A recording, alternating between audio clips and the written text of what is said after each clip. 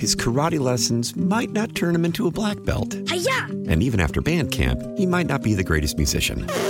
But with the 3% annual percentage yield you can earn on a PenFed premium online savings account, your goal of supporting his dreams... Thanks for everything, Mom and Dad. ...will always be worth it. Apply today at PenFed.org/savings. Federally insured by NCUA. $5 minimum to open account. To receive any advertised product, you must become a member of PenFed. PenFed's got great rates for everyone. Welcome to Special Edition, a weekly look at the issues in the news and the personalities shaping the stories. Special Edition is a production of Intercom Communications. Welcome to Special Edition. I'm Paula Dagnan. This week, are you getting ready for outdoor cooking and enjoying? We have Dawn Webster from MedExpress to tell us about how to stay safe from food poisoning. Also joining us today, we'll find out about the upcoming events in Jessup and what's happening not only this weekend, but coming up this week for veterans at Boscov's in Scranton.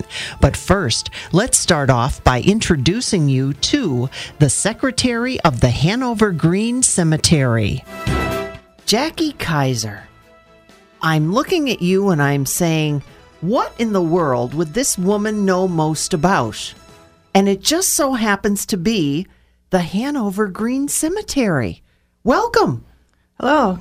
Now, give me a little bit of reason why you know so much about the Hanover Green Cemetery. When I was in high school, I was always interested in history. It was one of my favorite classes. The boy at that time that I was going out with, his family lived directly across the street from the Hanover Cemetery. His grandmother lived next door to him, and we would go for walks with her. And as we would walk through the cemetery, she would point out various people and tell us their stories. So that's how I became interested in this particular cemetery. As time went on, my husband became part of the board of the cemetery, and I came on as secretary. And we decided that this cemetery was founded in June of 1776. More people should know about who's buried here and what their lives were like. So we began to start these Heritage Days. And during these programs, we have costumed reenactors who stand by the graves and tell that particular person's stories. We have guest speakers. We have our basket raffles and a little food stand. But mostly it's about the history. There's a lot of history in our cemetery. And even the people that live close by it sometimes are amazed at who's buried there and what they accomplished. Where is Hanover Green Cemetery? It's on the main road in Hanover Green. It's like one street next to Sansui Highway. So it's not like it's hidden. No. It's there. No. If you go to on the Sansui Highway, if you go down Sansui Highway and you end up by the new high school, the new Hanover High School, at the traffic light there, if you take a right, go up the hill just a little bit. It used to be called Alta Hill. Go up just a little bit, you'll run right into our cemetery fence. And there we are. What a fascinating way to have an introduction. So you used to walk through the cemetery with this woman who had all of this knowledge. Did you have the thought in mind at that time to write any of this down that she would give to you? Unfortunately, no. I was only 16 at the time. And I didn't think to write anything down until later in life, like it happens to so many people. Your grandmothers and grandfathers, even your parents will tell you stories, and you're too interested. You're a kid. You're too interested, and then something happens, and all that information is gone. So if I could tell one thing to people, it's talk to your relatives. Get all the stories down. Get all the people down. You would be amazed at what goes on in your family. Oh, I bet. And coming from an Irish family, I know a lot of them took it right to the grave with them. They held so many secrets. Boy, those those ladies, they would keep a lot of secrets. Now, you're mentioning the fact that you have these opportunities coming up for people to actually get to know about the history. Tell us when that's happening. That's going to be this year on June 2nd. It's a Sunday. We're going to have it from noon until around 5 o'clock. And there will be, like I said, tours and speakers. And it's not the first time that this has happened. No, we've been doing it now for about 10 years. So the cemetery itself, 1776? Yes. It must be in pretty good shape. I believe it is. Yeah? Have you been part of taking care of that? Yes. Well, I don't go out and mow grass, but I do swing around a weed whacker. And what about as far as the stones are concerned? Because again, things change, and a lot of times when you go to a cemetery, you look at some of the monuments. So you immediately, that must have been a very prominent family, or that was a very prominent person. Do you have those kind of stones, or are they just the stones that we would think of in 1776 that might be very flat or very small? Well, we have the old section, and that's mostly our colonial section. Some of the stones are even slate and in German from when the German immigrants came over and settled down in that section.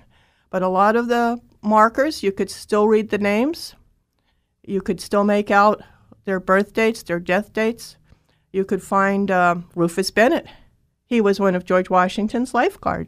Lifeguard? What, did Washington have a pool? I know he crossed the Delaware, but what does that mean? Well, a lifeguard, it would be something like today's maybe Secret Service.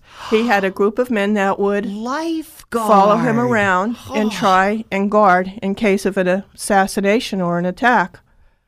Oh, wow. Now, how would you know that he was one of them? How? Because you must have done some research here? Well, the DAR has set up a monument for him, so they did the preliminary work. And plus, going through other records, his obituary. We found his obituary, his eulogy at his funeral, and it mentioned things like that. Things like that still exist? You have to dig around, but yes, you can find them. That's amazing. Now, did you have to travel in order to find all this, or is this right in our own backyard as far as all this information? No, it was mostly we would go to the library or the bishop's library. Now, what's the bishop's library? That's like the next house down from the Asst library. And in there they have newspaper clippings and different articles on microfiche. And you could go in there and look your articles up and print it out for a small fee. See, now, and there are so many people that automatically think everything's on the internet. I don't have to, but you still have all these. You've taken us from Hanover Green all the way down to downtown Wilkes-Barre, and everything all goes together. Jackie, you're amazing. Well, as a matter of fact, in the Osterhout Library, they have a bookcase, and it's locked because the old books are in there. You'll find tons of books in there about the history of not only Hanover Green, but of Luzerne County. They have the history of Luzerne County. They have S.R. Smith's book. He was another history of Luzerne County. You could find tons of information down there. I always recommend people go to your local library first. You'll never know what you'll find on the bookshelf in the back. I bet. And a lot of times people don't take that opportunity anymore because, again, they go right to the internet, and there's so many other areas. Now, again, for your event coming up, where and when, and is there a cost? It's free. There is a fee, though, for the tour. And, of course, for the basket raffles and the food. But you're more than welcome to walk around on your own. And plus, the speakers are free. They will be in our chapel. Oh, there's a chapel at the cemetery. Now, is this an original chapel as well? It's not original to 1776, but there was always a chapel on the grounds of the cemetery. The cemetery started out as 6 acres with what they called a meeting house / chapel. And over the years, a couple burned down. The one was half built, and then that congregation moved out. And then the present day one was built. And it's still in operation today. And there's a service every Sunday. Currently? Yes, every Sunday. I believe the service is at 11 o'clock. And you could go see our cute little chapel. It has the oil lamps in it. It has a vaulted ceiling. It has the flying pulpit, the original pews. Wow. Who knew? Who knew this was just right off the Sansui? So when again, Jackie, is your event? It is June 2nd, and that's a Sunday. And what time? 12 until around 5 o'clock. Oh, so it's a whole afternoon. It's the whole afternoon. Once again, give us the directions to the cemetery. Down the Sansui Highway till you get to the Hanover High School. There's a traffic light there, and if you take a right and go up the hill, that used to be Alta Hill. Or if you're left, if you're coming from Nanticoke. Just go, and you'll run right into our cemetery fence line. That's amazing. And when we're talking about all these, so many different things that go on, do you have a Facebook page, a web page, any place that somebody might be able to get in touch with you if they were interested in maybe getting involved? Well, you could always call the cemetery and leave a message. But also, we do have a Facebook account and a website, and it's just Hanover Green Cemetery.com. And then you just have to put in the search for it, and then It'll come right up. Then that will come right up. And you were going to tell us about what? Well, I'd like to touch on a few of the people. I always thought that history was important. It gives you a pride in your community. It gives you a sense of the people that strive to build our area up and how we should continue with that. We have people from the Revolutionary War right up to the Korean War and World War II. In fact, on Sunday, we are going to plant, Sunday of the event, we are going to plant a tree for Wayne Wolfkyle. He was a Vietnam veteran from the township. His plane was shot down over there, and his body never recovered. He's our missing in action, and we feel that it's time for him to be recognized. So we're going to plant a tree, and that tree will be there forever in his memory. And that'll be on the June 2nd, Yes. that afternoon at the cemetery. And you were telling me before we started to actually do our interview that you did all this research on everybody in the cemetery, or just about? Well, for the tour, we're only going to have about maybe 10 or 12 stops, but they're going to be interesting stops. They're going to go all the way from colonial times all the way up to the 1800s, from Mr. Abraham Lincoln Storm. He had a silk mill in Nanticoke, and he was very successful, but he employed child labor. Well, the girls there, they didn't like that, so they ended up picketing him.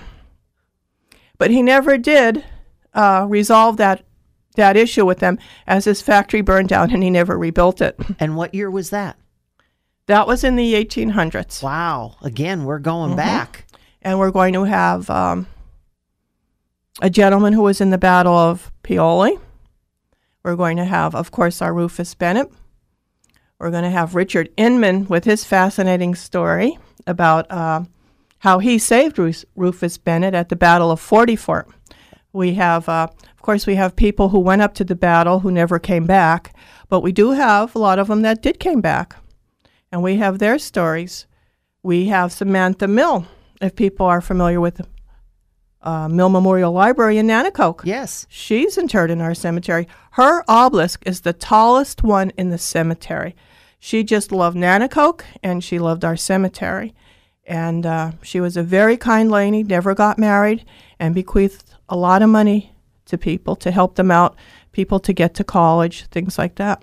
It's amazing when you hear these stories. Now, again, you did the research on these people, you personally? Well, it was, a combination of looking at their monument and then pulling up newspaper accounts and looking in the library, all the obituaries, if you could find an obituary, if you could find an account. And, of course, you don't just go to one account for a story. You have to kind of back it up. Like, okay, this person said this, so let's go see what Pierce says about this story, or let's go see what Blackman Plum said about this. You try and collaborate everything to make sure you're getting as accurate information as you can about these people. And it's hard, and I hope we've done it right. But, for the most of it, I looked it all up. I had clippings from a couple clippings from that's my husband, Bob's grandmother, about, one of them is the ghost of Hanover Township. And that was a silly ghost story about the 1800s. Who that knew? was originally published in the Wyoming Observer, if anybody remembers that newspaper. Wow. And she cut it out, and we have it in our little history book, so people could get a chuckle about that. And that history book you have here with you today, is that available? Yes, you could buy that. Oh, we okay. have a couple available. And we also have, it's supposedly the last scalp taken in Wyoming Valley. A scalp? A scalp. A real one? Yes. Oh, my. One day, Jameson was with his brother, Ben, and his friend, Asia Chapman. Now, you'd have to picture the cemetery not built up as it is, well, not built up, but not filled up as it is today. They were going by the chapel, and they were surprised by a few Native Americans. Well, he was scalped outright. Ben ran away, and Asia Chapman got mortally wounded, and he managed to gallop off to Deacon Hurlbut's farm, where the deacon found him, took him into his house, got his wife, and he bid his final farewell. Now, that's supposedly the last scalp taken in Wyoming Valley. And if you go to the little museum, the Historical Society in Wilkes-Barre, again, that's attached to the library.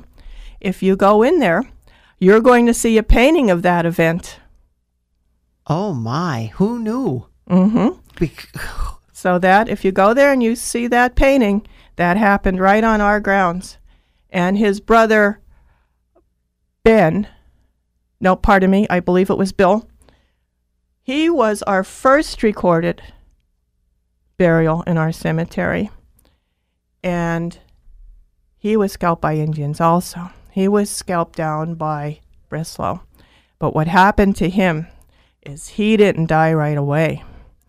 They bashed his head in, and he lingered like that for several days before going to his eternal rest. And then I have to wonder, how did they write these articles up in these newspapers with the descriptions? And it's just amazing, Jackie, when you think about it. Well, a lot of it, too, is from history books. People back then, like Blackman Plum, he took it from his father. As his father was writing things down. And he would list the people that were in the militia. And he would list those that didn't make it back from 44. And then his son, passed it down. And then they wrote the history. And that's where you get a lot of this, too, that people back then, like Pierce, trying to think of another name that did books back then. But they had the sense to write these stories down while people still remembered them, while they were there, basically. And that was good for them. And then you could go to their books, and then you could pull all this out. Yep. See, good for them. At least they had the foresight to go ahead and do that. Mm-hmm. So, Hanover Green Cemetery, Sunday, June 2nd, from 12 until about 5. 12 until 5, free admission. But if you're going to take the tour, there is a cost for that. And what else are you going to have there? Well, we'll have some food, and we'll have some raffle baskets, and people could sit around and talk. After the tour, even before the tour, they could just stroll around by themselves on the cemetery and read our old markers. Some of the epitaphs, too, are unbelievable. When you read some of the things on the tombstones, how they are readable. They are readable. That's amazing. Of course, they're fading, of course, as everything else is as time goes by. Some of them are limestone. Give me one or two before we have to get everybody all packed up and ready to go here. Okay, here's Rufus Bennett's epitaph. For 8 years he was in the Revolution, also a lifeguard of Washington. May his ashes rest securely in the land of his labors. His ashes. Ashes to ashes, dust to dust. Exactly. Here's one. Here's one of Mother's Day's coming up, so let's say this one. A loving mother, oh so kind, a beautiful memory left behind. Our home would be like heaven. could we hear her voice again. We loved you very dear in life. In death, we do the same. Oh, Jackie, you're an amazing lady. We can't wait for this to happen. Thanks so much for coming in today and sharing all of this. And people need to look you up. Well, thank you for having me, and I hope some people come down and have a good time. I hope it doesn't rain. Jackie, we'll keep our fingers crossed for your event as well, that it doesn't rain. Now, don't go away. We have more Special Edition to come. Welcome back to Special Edition. Once again, who said there's nothing to do in northeastern Pennsylvania? Dom Perini is here to tell us about the Jessup Hose Company No. 2 and Ambulance Annual Carnival. He's the general chairman of the event and tells us how it just happens to fall at the same time as the Race of the Saints in Jessup. Dom, big doings in Jessup. Always. And this is going to be when? This is our 27th year. It starts May 22nd. It goes through May 27th, which is Memorial Day. Exactly, because that seems to be the tradition. First one out of the gate. Absolutely. Everybody's itchy. The kids are getting off the bus now talking about it. When the rides start getting going up, the bus stop is right at 2nd Avenue where the carnival is. And you can literally sit in your car and watch the kids get out of the bus and talk about the show. Parents must love you. I don't know if they love me or hate me, but the kids love me. Now, tell us a little bit about the carnival. I know, people in Northeast Pennsylvania love their carnivals. Well, we have pay one price ride specials on Wednesday and Thursday evening. That means you pay one price, you get a wristband, you ride all the rides all night long. It also happens on Saturday and Sunday afternoon, and it also happens all day Monday. Oh. We try to do Memorial Day to bring everybody in and really give, it's a $12 wristband that you ride all the rides all afternoon. Some of them rides, Paul, are $5 a ride. Absolutely. One single time. Yep. And, you get to go on all the rides. As far as entertainment, we have a band every single night. We have adult beverages, which is very carefully controlled, fenced, the whole 9 yards, so that the parents could feel safe of their children being separated from that. Mm-hmm. We have 21 rides, we have food, we have games, and the fire company makes their food homemade. Ooh. We make homemade porchettas. We cook about 35 porchettas.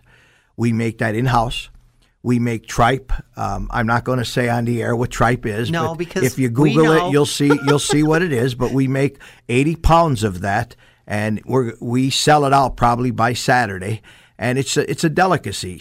I could say if you like clams, if you like oysters, you probably would like tripe. Yeah, just don't ask. Just if you're don't not ask. Sure. Just don't ask what it is. And the fire company runs 2 stands, and we have clams. We have the standard hot dog, hamburgers. We have wings. We have boneless wing hoagie. We have boneless wings to eat. We have all the standard, pizza, homemade pizza, and we just try to bring the homemade food special to the people.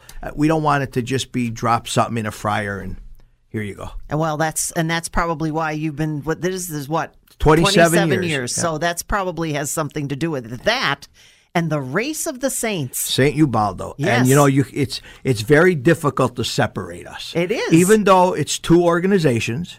St. Ubaldo is their own organization. They have a beautiful chapel on 3rd Avenue where the saints are displayed, and you could stop and you could see that.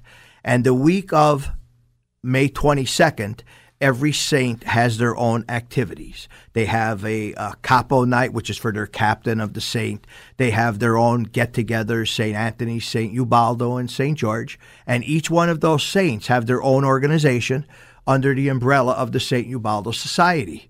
And, of course, Saturday, what would that be, the 25th? I think Saturday's so. The 25th would be the day of the Race of the Saints. Oh, and so that's it starts at 7 o'clock in the morning with the buglers waking everybody up. And there's something throughout the day, like 11 or 12 o'clock, and I'm not sure the exact time. You'd have to look online. And St. Ubaldo has a beautiful website. And they throw the vases, and they break which are blessed, and you take a piece of that for good luck. It's called the alsata, and they do that, and then they all go back to their own headquarters. They have lunch, and then they get ready to procession up and have the blessing to the start of the race at 5 o'clock. It is such a tradition that people, they plan their vacations around coming back to Jessup for Memorial Day weekend. And it's only held in 2 places in the world, Jessup, Pennsylvania, and Gubbio, Italy. Exactly. And Gubbio, Italy does it on May 15th. So if you went on the internet and you typed in St. Ubaldo Racing in Italy, you will get a link to watch that. Literally, it's broadcast live on May 15th. And then Jessup does it always on the Saturday of Memorial Day. And so you could plan your your vacation, so you could go to one, and you've had people from Gubbio come here, just all like the you've time. sent people all over the time. there. And we have a group going over again. There's certain people that go over every year, right? But I know for a fact this year that the captain of St. George is going over to be with St. George over in Italy, and he's bringing his brother, who is the Axeman, who knocks the pin out of the Saint when they separate it and run up the hill. And he's going over to Gubbio, and they're going to represent Jessup with St. George and Gubbio. And you must have people not just from Jessup who take part in all of these events, because you would have the culture and the tradition. Some people move out of the area. Some people move into the area. And you must get quite a mix. All over. I mean, you couldn't even explain, couldn't even sit down and separate it. If it was just Jessup, we'd never pull this off. Right. Even the help we get at the carnival, people help us. The karate school brings down their kids. The Boy Scouts bring over their children. The Valley View Junior Cougars come and help us. The Valley View School District National Honor Society is one of the major helpers of our event. And I'll say it publicly, without Valley View's National Honor Society, I would struggle for waiter and waitresses. I would really, really struggle. That's awesome. But Valley View sends us their National Honor Society, and they help us immensely. Well, and again, it just goes to show that there is so much culture, there's so much to be shared, there's so much for people to get together. Again, when does all this start? May 22nd, Tuesday, May 22nd, Tuesday, through Monday, May 27th, which is Memorial Day. And where? We didn't even find out. We didn't say where. People are driving around Jessup now going, where is this? Well, here's what me and Johnny Lucas used to say, better known as Webster. Whenever you get off the Casey Highway, it's all downhill from there. So if you're coming from Carpendale, you're turning right. If you're coming from Scranton, you're turning left. It's downhill from there. It's the address for your GPS is 333 Hill Street. All right. Dom, go ahead. You can do it. Invite everybody. I'd like to invite everyone to Jessup Annual Carnival, 27-year running, very strong, very beautiful, and just come and have a blast, because that's all we want you to do is have fun. Thanks, Dom. Don't forget, that starts Wednesday in Jessup. This month, it's in honor of Armed Forces. Armed Forces Day is this weekend. Throughout the month of May, you may have seen veterans selling poppies, raising funds for veterans. That's going to continue throughout the month of May, and something special coming to Boscov's at the marketplace at Steamtown this coming week. Bob Jordan is here to give us the details. Explain a little bit as to what's going to be happening at Boscov's, because you are involved with veterans and they are trying to help some veterans. Can you give us a little bit of an overview? Well, it started last year. I'm not sure if Boscov's reached out to them or if they reached out to Boscov's for a fundraiser for their canteen account, I believe it is. That's what helps the veterans with, some of the purchases and things like that. And also they buy, most of these veterans are without family anymore. And sometimes it helps them purchase like little gifts for themselves, or one of the things we were able to get them last year was a TV for the recreation room. Boscov's had, when they reached out to Boscov's contacted myself. I know Irene Kelly pretty well. Boscov's has done an awful lot of help work for us. They let us sell our poppies there and everything during the month of May, which we will be doing all May. We decided that everything would be okay and got the go-ahead from our commander. He said that just go see whatever you can do. So the ladies at the club that we work out of, they're a wonderful group of people, and they started getting together and they started donating baskets, gift certificates, and whatnot that we have we raffle them off there at Boscov's. So far this year, it seems like we're doing a little bit better than we did before because it's a little bit more known. And we want everybody to know that this is actually taking place at the Boscov's in Scranton. Correct, on the second floor, May 23rd, from 11 until 2. You'll be able to park in the lower level of Marketplace at Statestown. You just get your ticket punched, what have you. You get three hours parking. We're going to there'll be veterans there from the Murley Center, some of the older guys. There'll be, myself and several other members of my post. There'll be other veterans organizations. American Legion, I believe, is going to be there. One of the American Legions, anyway, will be there. There may be another VFW post there. I'm not sure. But everything is just strictly for the veterans. Boscov makes no money. We make no money. Everything goes right to the Gino Murley Veterans Center. Can you tell us a little bit about Gino Murley, Bob, as far as how many veterans? I know you don't have the number right off the top of your head, but there's quite a few that are in there. And as you said before, some of them are older veterans, and they can be able to get all kinds of things from the money that you're raising. But they are, and like you said, we don't know. I don't know the exact number of people that are there. Heck, I couldn't even take a guess at it. But I do know that one of the things, like with the Murley Center, is if you're a veteran and you're going there, or if your spouse needs to get in there, they take them too. So it's run by the Department of Veterans Affairs out of the state of Pennsylvania. And they're very nice about everything. And it's a well-kept place. It's nicely organized. They get several volunteers from the area that go over there and help them. It's just a great place for retired veterans to go if they have to be in a home like that. Well, I know is it July that they have the Rolling Thunder? And yes, they do. It's a motorcycle group that they take a fundraiser. Their ride is a fundraiser. So they, again, are helping to raise funds for the veterans that are staying at Gino Murley. Now, when people come to Boscov's on the 23rd, what are they going to find there besides the baskets? Well, they'll find some food. I think we're having Wimpy's this year. Wimpy's and maybe hot dogs, so I'm not sure. We had hot dogs last year. There'll be drinks, coffee, soda, ice water, things like that. They'll have the baskets. There'll be raffles for lottery tickets. I know that one of the organizations gave us $100 worth of lottery tickets and things like that. So it sounds like, again, all you have to do in order to support. Plus, you mentioned the poppy sales, and this is the month of Armed Forces Day, and that's going to be held right before your event on the 23rd. That's the 18th? That's correct. So when you're selling the poppies, where will the folks find you at Boscov's? Inside, outside, up on the second floor? Well, on that day, you'll be able to find people everywhere. Believe me. There'll be someone may be out on the street. Someone will be inside Boscov's.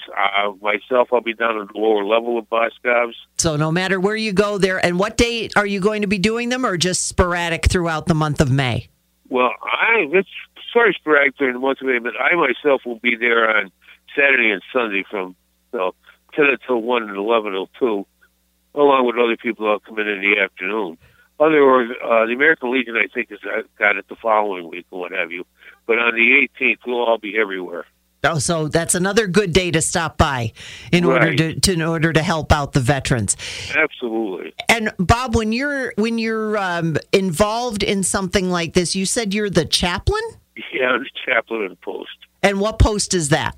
The 3451, VFW Post 3451. And that's in Scranton. It's in Southside, right? Well, thank you for your service. What was your military background? I was in the Navy. And were you a chaplain in the Navy? No. Believe me, the chaplain is sort of a misleading name. My responsibility at the post is if one of the members dies, or veterans die, and they request us, we'll go and have like a little honor guard for them. I'll lead the prayers. And I lead the prayers at the meeting. It's just the startup of leading the prayers. That's all. I gotcha. Okay. Well, thank you for your service and for the time that you are spending now. And once again, give us the details of what's happening on the 18th and the 23rd. Well, the 18th is the Armed Forces Day. Several boroughs in the area are going to be having parades and things like that. We'll be out at cemeteries, making sure that the veterans have the flags on their graves. We take care of about 5 cemeteries in South Scranton. We change the flags over every year, give them new ones. Have a little bit of a party for everybody. We do a ceremony at our stand I shouldn't say our stand, but our memorial to Colonel Frank Duffy. We have that at Harrison Avenue. There's a brand new statue that we put there. We'll be there doing the flag raising, the normal military stuff that you would do at cemeteries or parades and things like that. And then on the 23rd, you're at Boscov's at the mall at Steamtown. That's correct. And what time? From 11 until 2. And that's going to be on the second floor. Second floor, up by the good place for it, the candy area. Thanks again to Bob Jordan for joining us. And of course, a big thank you and a salute to all those who have served or who are currently serving in our armed forces. Now, don't go away. You're getting ready for some summer fun? Let's not get sick. Special Edition continues in a moment. Welcome back to Special Edition. Can you believe it? We're almost to the end of the month of May, which means Memorial Day weekend, traditionally a time when many are looking forward to getting out and enjoying the summer season, perhaps with a picnic or a barbecue. What about staying safe so that you or someone you've invited doesn't end up with food poisoning? Dawn Webster is a physician's assistant and assistant medical director at MedExpress in Pittsburgh.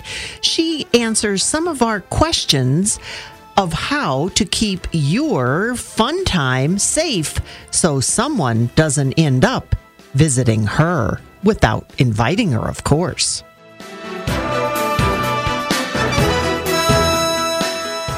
Food poisoning is essentially a foodborne illness caused by bacteria, viruses, parasites, and their toxins when food isn't prepared or cooked or stored appropriately. All right. So most people are thinking, well, I do what I have to do, and that is I cook the food before I go, and then I put it in a cooler with some ice, so I should be pretty good. Is that all we need? Well, it may be. It depends on the temperature. So if it's more than 90 degrees outside, then really 1 hour is the most you should ever have food sitting out, even on ice if it's uncovered, not in a cooler. If it's less than 90 degrees, you can probably get away with 2 hours, but really you just have to be careful. The best thing to do would be to have it on ice and to keep it in the cooler on ice until really it's just time to eat. Now, is that for hot foods, cold foods? Because I'm thinking we've got maybe some hot dogs and hamburgers that are going, and oops, the baseball game started up, so now we're going to leave those. But they were cooked, so they should be okay when we come back if we just leave them there? No, so you want to keep hot foods hot and cold foods cold. So yes, if you're cooking foods hot, then you're going to want to keep them on some type of warmer, or even, turn the grill onto low, or even just keep warm, just to kind of keep them warm while you're, watching your game or whatever else you may be doing. And then when we're talking about the cold foods, again, watermelon, that's a cold food, but if I leave that on the table or something like that, other fruits that we might bring along with us or something, they should be okay, right? Sure, they should be okay. So this is more for the potato salads, the egg salads, the foods that have, the dressings and things like that in them. Fruits and vegetables, yes, they should be fine, but the biggest thing you have to watch with them is that when you cut them or prepared them or washed them, that it was on a completely clean and uncontaminated surface. So that's where your problem is with those. If you use your knife to cut your meats and then you just rinse it, you don't wash it, really well, or you use the same cutting board on your fruits, then essentially it doesn't matter how cold you keep them. When you eat them, you could get sick. And how do we know, Dawn, when something like that happens? Because, again, when you're outdoors, when you're doing these things, you kind of let your guard down a little bit. As you said, we might not be as cautious with cutting boards and utensils, mix things up, and then all of a sudden we start feeling a little bit So how do we know whether it was the baseball game that we exerted ourselves too much or the dreaded food poisoning? Sure. So symptoms of food poisoning are the typical gastrointestinal, so nausea, vomiting, diarrhea. With food poisoning, it can start anywhere from a couple hours to, a good 12 hours after you eat the contaminated food. But really, these are all self-limited, which means in a healthy adult, they're gonna, essentially work themselves out. They're gonna go away on their own. The biggest thing is to make sure you don't get dehydrated. So, get plenty of rest. Make sure you're able to keep down fluids. If at all you start to feel weak or dizzy or lightheaded, those are signs that, you may be getting dehydrated. You need to go to the doctor or the Med Express and maybe get checked to get some fluids. That almost sounds like, you're talking about the dehydration. So that would even supersede something like food poisoning if you're out, because again, if you're out doing the exertions in the sun and things like that, and you're not paying attention to getting your fluids, that could also cause a problem? It could, absolutely. When we're also talking about the whole idea of food poisoning, and I know in the past we've put together our checklist of things that we need to keep handy in the summertime, are there things that we should take along with us in order to help if we start getting those gastric disturbances? No, there really isn't. So as far as if you do have food poisoning, you don't want to take an anti-diarrheal or a Pepto-Bismol because, unfortunately, some food poisonings, if you do take those medicines, it can actually make it worse, not better. I didn't know that. So then what can you do? The best rule of thumb is, if you do think it's food poisoning, just, supportive therapy, lots of rest, lots of fluids, Gatorade, Pedialyte, things like that. Once you do feel like you can start eating again, stick with the bland foods. The bananas, rice, applesauce, toast. And then once you're tolerating that while keeping it all down, then you can pretty much advance your diet as tolerated. But yeah, as far as medications go, you really don't want to take anything over the counter if you think you may have food poisoning. Would a fever come with food poisoning? It can. It's pretty rare, but it can. I mean, you can have chills with the nausea, but a true fever would be rare. And when we're also talking about the whole idea of food poisoning, we're talking about outdoors, but this is also something that we should pay attention to when we are indoors too, right? Oh, sure. Food poisoning can happen indoors, outdoors, even at restaurants. Now that's another good thing. What are the things that we should look for? We think about it when we're going on a picnic and we're thinking about the keeping things cold, keeping things hot. But usually if we're indoors at a restaurant, we think, well, they have all this handled. Sure. Well, hopefully they do. But one of the things you could kind of take a look at is if it's any type of buffet and it doesn't look like they're keeping the food separated. They have the, cold foods and the warm foods all kind of on the same area. That's a good indicator that they're really not paying attention to temperature. Or if the cold foods don't really feel cold, you take a bite of potato salad and it kind of feels like it's room temperature. That's a pretty good indicator that maybe you should stay away from it.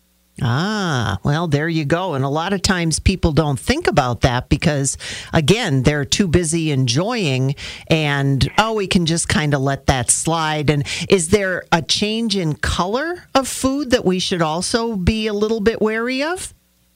Not really, to be honest, as far as if it's spoiled.